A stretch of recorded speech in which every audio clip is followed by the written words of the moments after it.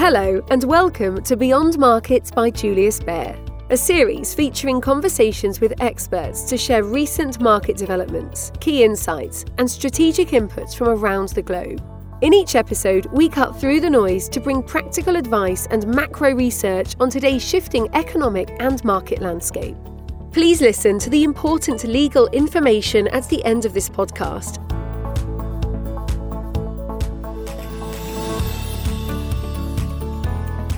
Hello, and welcome to another episode in our podcast series, Beyond Markets. My name is Perlin Wong, and I'm Head of Investment Promotion and Solutions Asia. Today, we have with us Damien Ng, my research colleague from the Next Generation team based in Zurich. We also have a special guest with us today, Dame Inga Beale. Inga worked nearly 4 decades in financial services, culminating in the role of CEO of the centuries-old financial institution Lloyd's of London from 2014 to 2018. She has done much in her role at Lloyd's to break down barriers and build an inclusive environment. In 2015, Inga became the first female and bisexual person to top the outstanding and FT-leading LGBT executive power list. Today, she is a champion for women and the LGBTQ+ community and continues to call for organizations to take real action. Hello, Damien and Inga. Welcome to our special Pride Edition episode about diversity matters. Hello, Perlin. Hi, Perlin. Hello.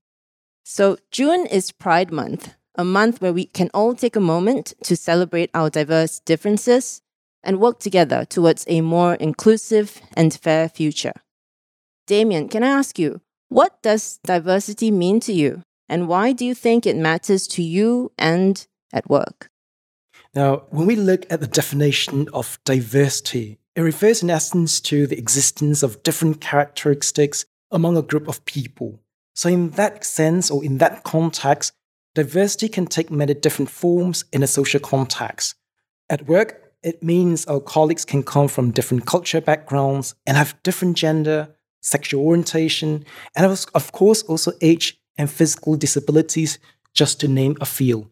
Now, when employers celebrate, encourage, and value the expression of every person's unique identity at the workplace, employees feel that their self-esteem and integrity are supported. After all, everyone wants to be accepted for who they are, right?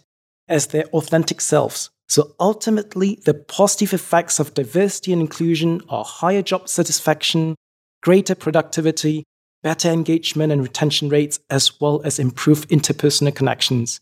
On a personal level, I'm happy to see that Julius Baer aims to be an employer that creates a diverse, inclusive working environment for all, regardless of their culture backgrounds, gender, and sexual orientation. That's very interesting, and thank you for sharing. I have to second what you have said. I've worked at Julius Baer for almost 15 years, and I've been given the opportunity to grow in my career, and now I lead a small team. As an Asian female in a committed same-sex relationship, I am blessed to be part of a diverse and inclusive team. Damien, could you share about some of the D&I initiatives at Julius Baer? Sure, Pauline. Now, for instance, HR recognizes employment equality for all employees regardless of their culture backgrounds, gender, and sexual orientation. Also, just 2 weeks ago, in order to show Julius Baer's support for diversity and inclusion, especially during the Pride Month, Julius Baer began displaying 5 rainbow flags on top of the office building located at Morgartenstraße here in Zurich.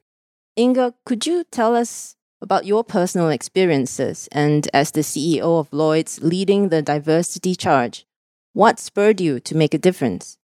Well, yeah, sure. I'm very happy to talk about a little bit about my personal life anyway, and then particularly around why I wanted to do something when I got to Lloyd's. I've had various phases in my life. I remember being a very young girl and feeling the odd one out with my siblings because my brother and sister were born with white blonde hair and I was born with dark brown hair. So they told me I was the odd one out and adopted. So I grew up feeling a little bit different to them. Then I started working a long time ago now in the 80s. And at that time then I was this heterosexual woman fighting in predominantly what was a man's world in the financial district in the heart of the city of London in the 80s. So, and then I had another phase to my life. I became a little bit of a roving feminist. I got a bit angry and disillusioned with the world of insurance, feeling that as a female, I didn't necessarily have a chance to succeed. So I went traveling around the world trying to find myself. I did go back to London, and then I entered another phase of my life. And this is when I became a lesbian, and I started to have my first same-sex relationship. So I was now with a woman. And then some years later, many years later, I've now got another label, and that's bisexual, because I'm now with a man. Again, I suppose I should say, after many, many years. So I've at times of my life, particularly in the workplace, not felt I can be truly open about who I was at work. When I was working in the 80s, there was no mention of inclusion at all. And in the 90s, when I did have my first same-sex relationship, there was no way I had the courage to come out of the closet about my sexuality because there was no support network. Nobody dared mention anything about anyone's sexuality. And so I know how it feels if you don't feel you belong somewhere, if you feel you're the odd one out. So when I arrived at Lloyd's and I realized that I'd inherited a very old institution that had been around for centuries, but that wasn't very diverse and it wasn't very modern, I thought, you know what, I've got to do something about diversity and inclusion in the workplace here. We've got to make sure that we have a really good representation from all sorts of communities, and particularly whatever community you're from, you feel respected and valued at work. Hence, I started many things when I was at Lloyd's. Fantastic. Thank you for sharing. We'll have more questions for you very shortly. Damien, I turn to you now. Just maybe if you could share, is diversity something which is prioritized in Asia based on your research in the region? Why or why not? Pauline, compared with the more socially advanced societies in the West, Asian societies may appear less open-minded, less advanced in issues relating to LGBT and gender equality in a contemporary context. But academic research has shown that ancient societies across Asia, such as China, India, and Japan, have had more tolerant traditions when it came to same-sex relationships. And this is reflected in poetry, fiction, art, lives of emperors, Buddhist priests, and samurais. Now, this changed around 19th and 20th centuries with increasing westernization. Now, coming back to modern-day world, societies across Asia have begun to become more tolerant for diversity again due to greater exposure and understanding, primarily driven by the younger population. Inge, is it too simplistic perhaps to say that there is an East versus a West approach when it comes to this topic? Well, there are certainly differences all over the world. But in some of the Western cultures that I'm more familiar with, we've had some huge things happening in the past. Certainly around LGBT rights. This really kicked off with the Stonewall riots in the US in 1969, when there was a police raid of an LGBT bar. And this led to all sorts of rioting where people said, no, we want to have our rights. We do not want to be criminals just because of our sexuality. And actually, a couple of years earlier in the UK, they decriminalized homosexuality. So in 1967, in certain circumstances, they decriminalized it. Actually, not fully, though, until 2003. That was when all types of gay sexuality wasn't penalized at all in the UK. So that was some time ago. And there have also been many laws passed to prevent discrimination against people based on their gender, their race, their religion, their sexuality. And these have been in place for many years so that people are protected in the workplace.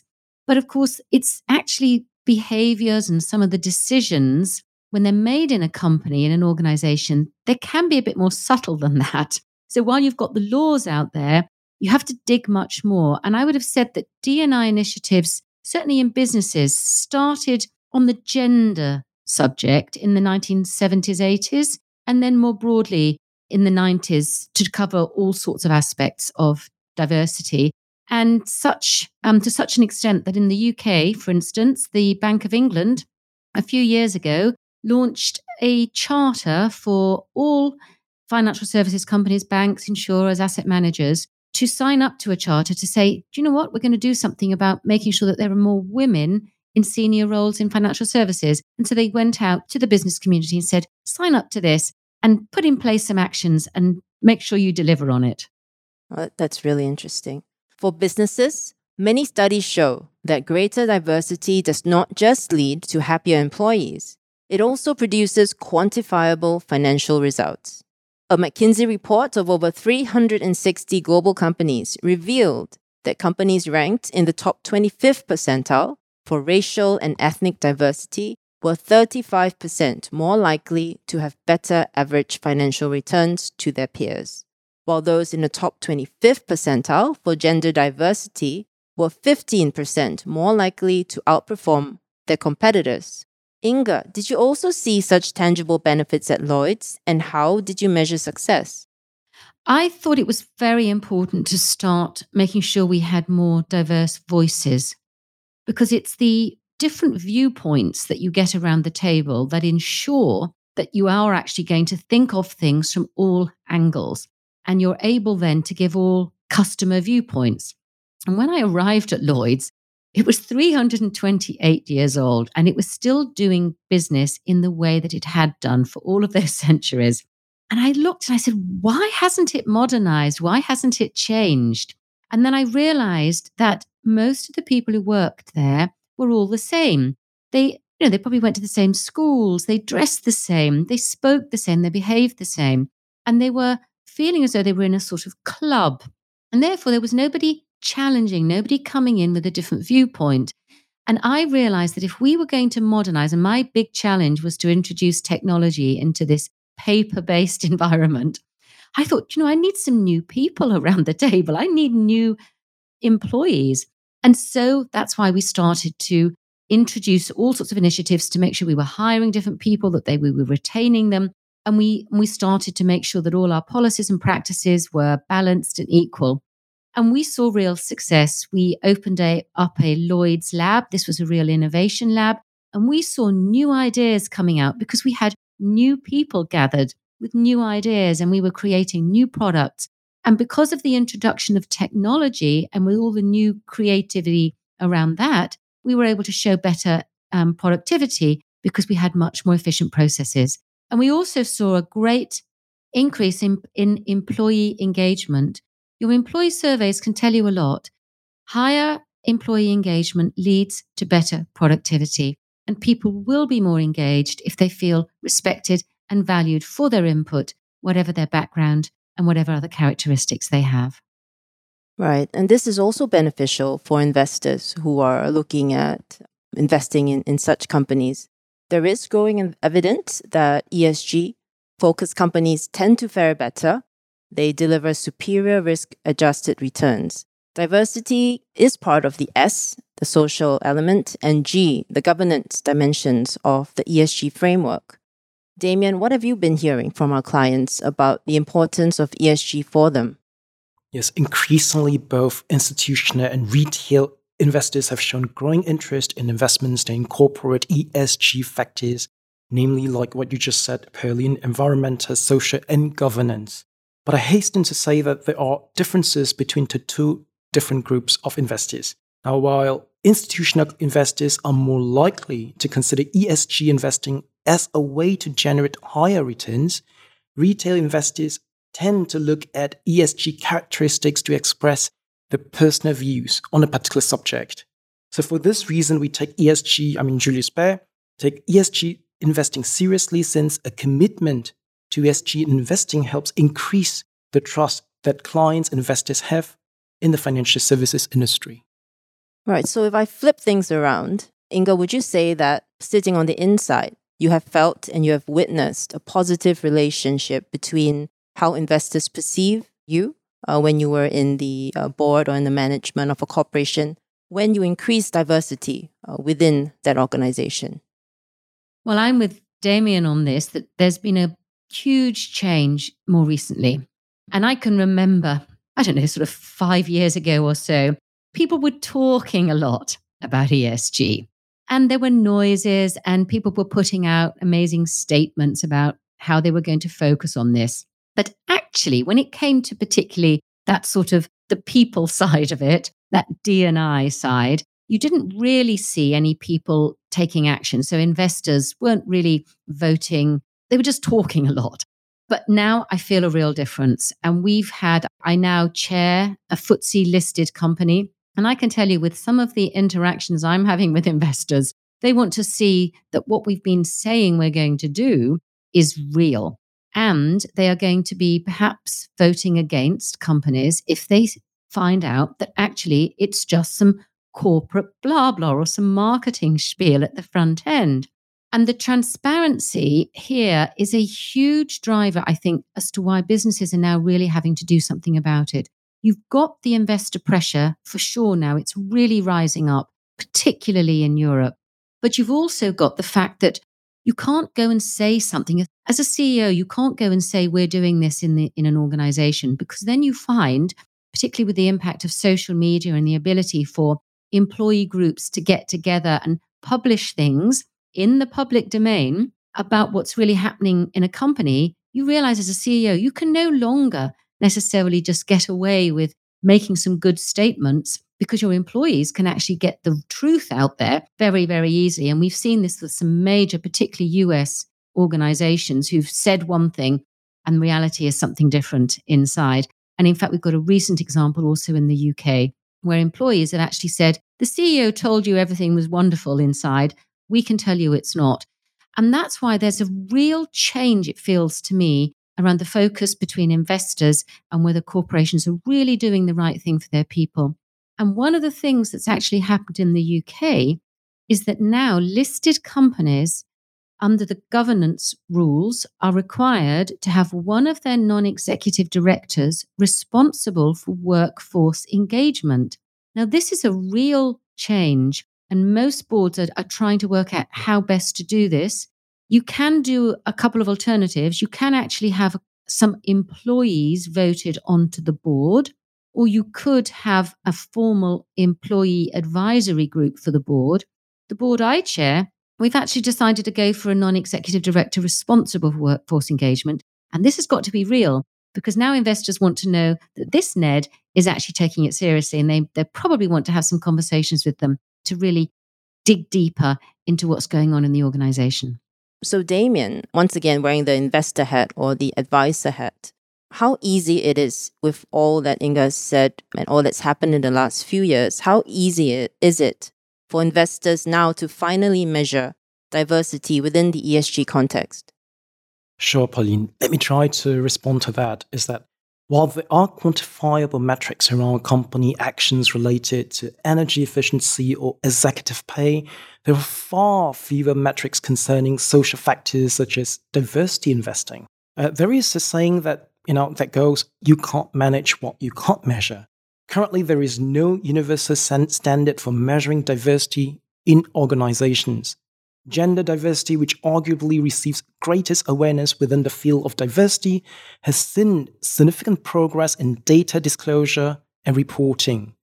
But companies are still unwilling to disclose other types of diversity employment data for sensitivity reasons, for privacy reasons. Now, for instance, data and index provider S&P Global said that only about a third of the companies it has assessed globally provided the public with breakdowns of their workforce by race and ethnicity.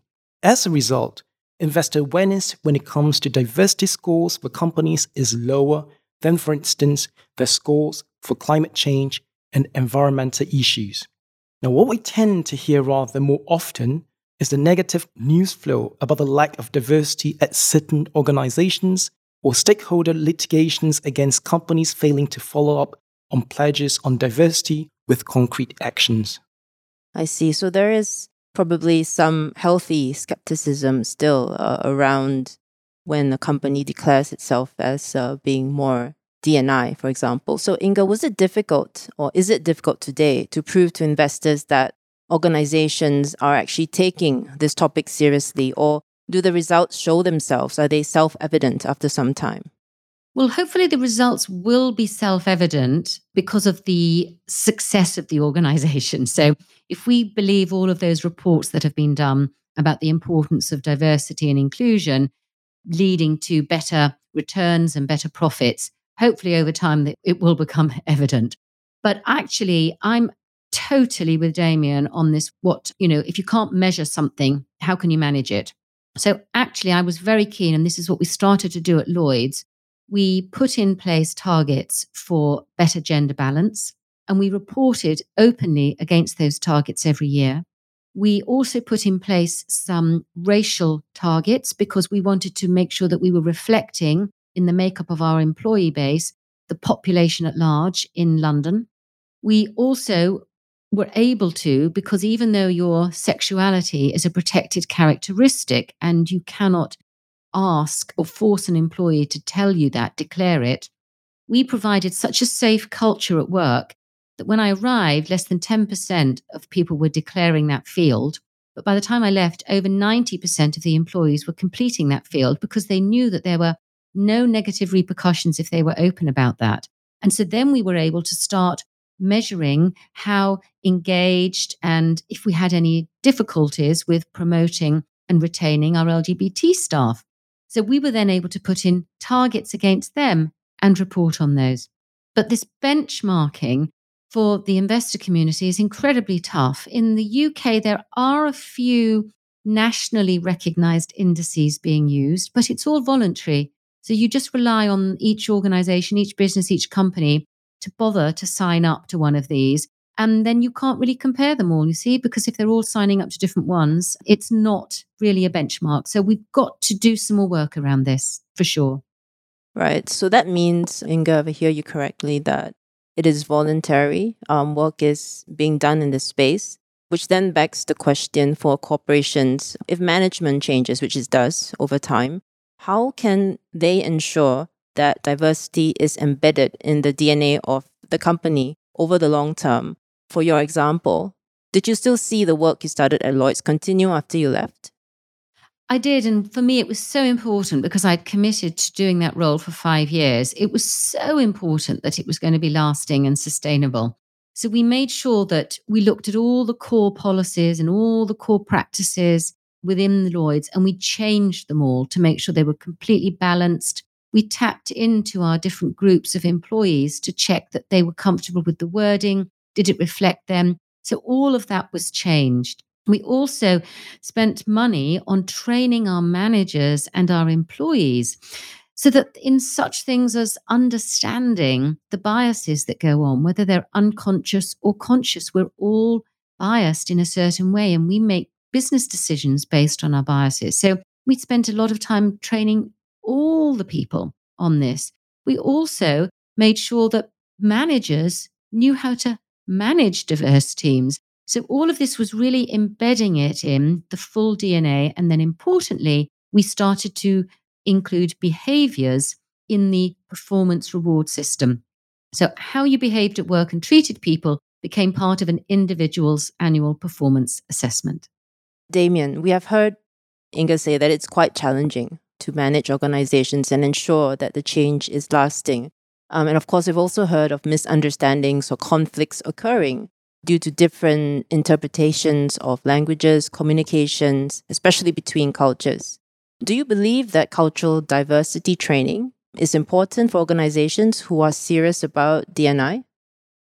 Oh yes, Pauline, definitely. And I'd like to confirm what Inga just said about the importance of training within the company itself. Because, for instance, in Asian societies, as you know, there is a greater emphasis on maintaining social harmony when interacting with others. Now, in Japanese language, for example, yes may not necessarily mean yes, and no may not necessarily mean no. So for some cultures, especially those that value, direct communication, this type of communication, as in Japanese language, may come across as inefficient and ambiguous.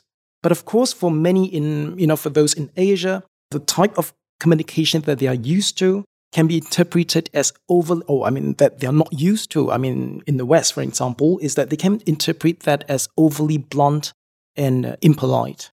So for this reason, I personally think that it is definitely a good idea that companies should invest in training for the fostering of D&I. It's also often said that diversity can be described as being invited to the party, but being included is actually being asked to dance at a party. So, Inga, what are the ways we can ensure that organizations are equipped to manage diverse teams to make them feel included?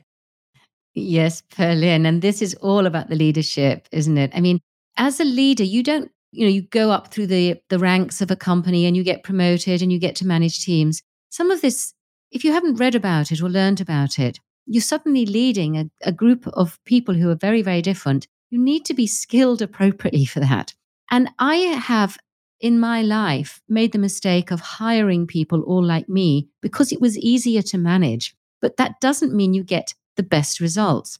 So I'm a firm believer in equipping your managers to be able to manage diverse teams, to reflect on each person's characteristics sitting around the table or in that team, because these days, of course, so much is virtual, but respecting how they want to be treated. So sort of treat them and try and bring them into the conversation in the way that they feel comfortable with, because you're going to have many, many different people sitting around there saying, actually, that I find offensive. That makes me want to speak. That makes me want to shut up. And you've got to manage that as a leader. Huge skill required. So it's important that companies, organizations can equip and skill up their managers to be able to do that.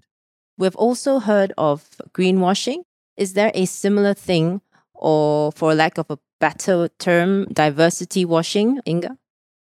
Well, certainly for the Pride Month around the world, it's called rainbow washing.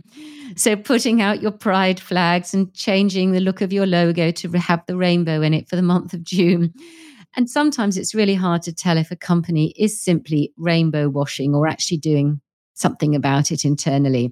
And these things can take a while. So a CEO at the top might want to make a difference and make things change very quickly. But these things can take years to have a real impact, to change a culture. So there might be all sorts of things actually that have started within an organization, and they want to publicly show that they're supportive of a certain community. I always say the best way to see if something's really happening is to look at the top of the organization. Don't just take for granted what the marketing teams have put together. Look at what's happening. Look at the leadership. Who are they? What do they represent? And how diverse are they?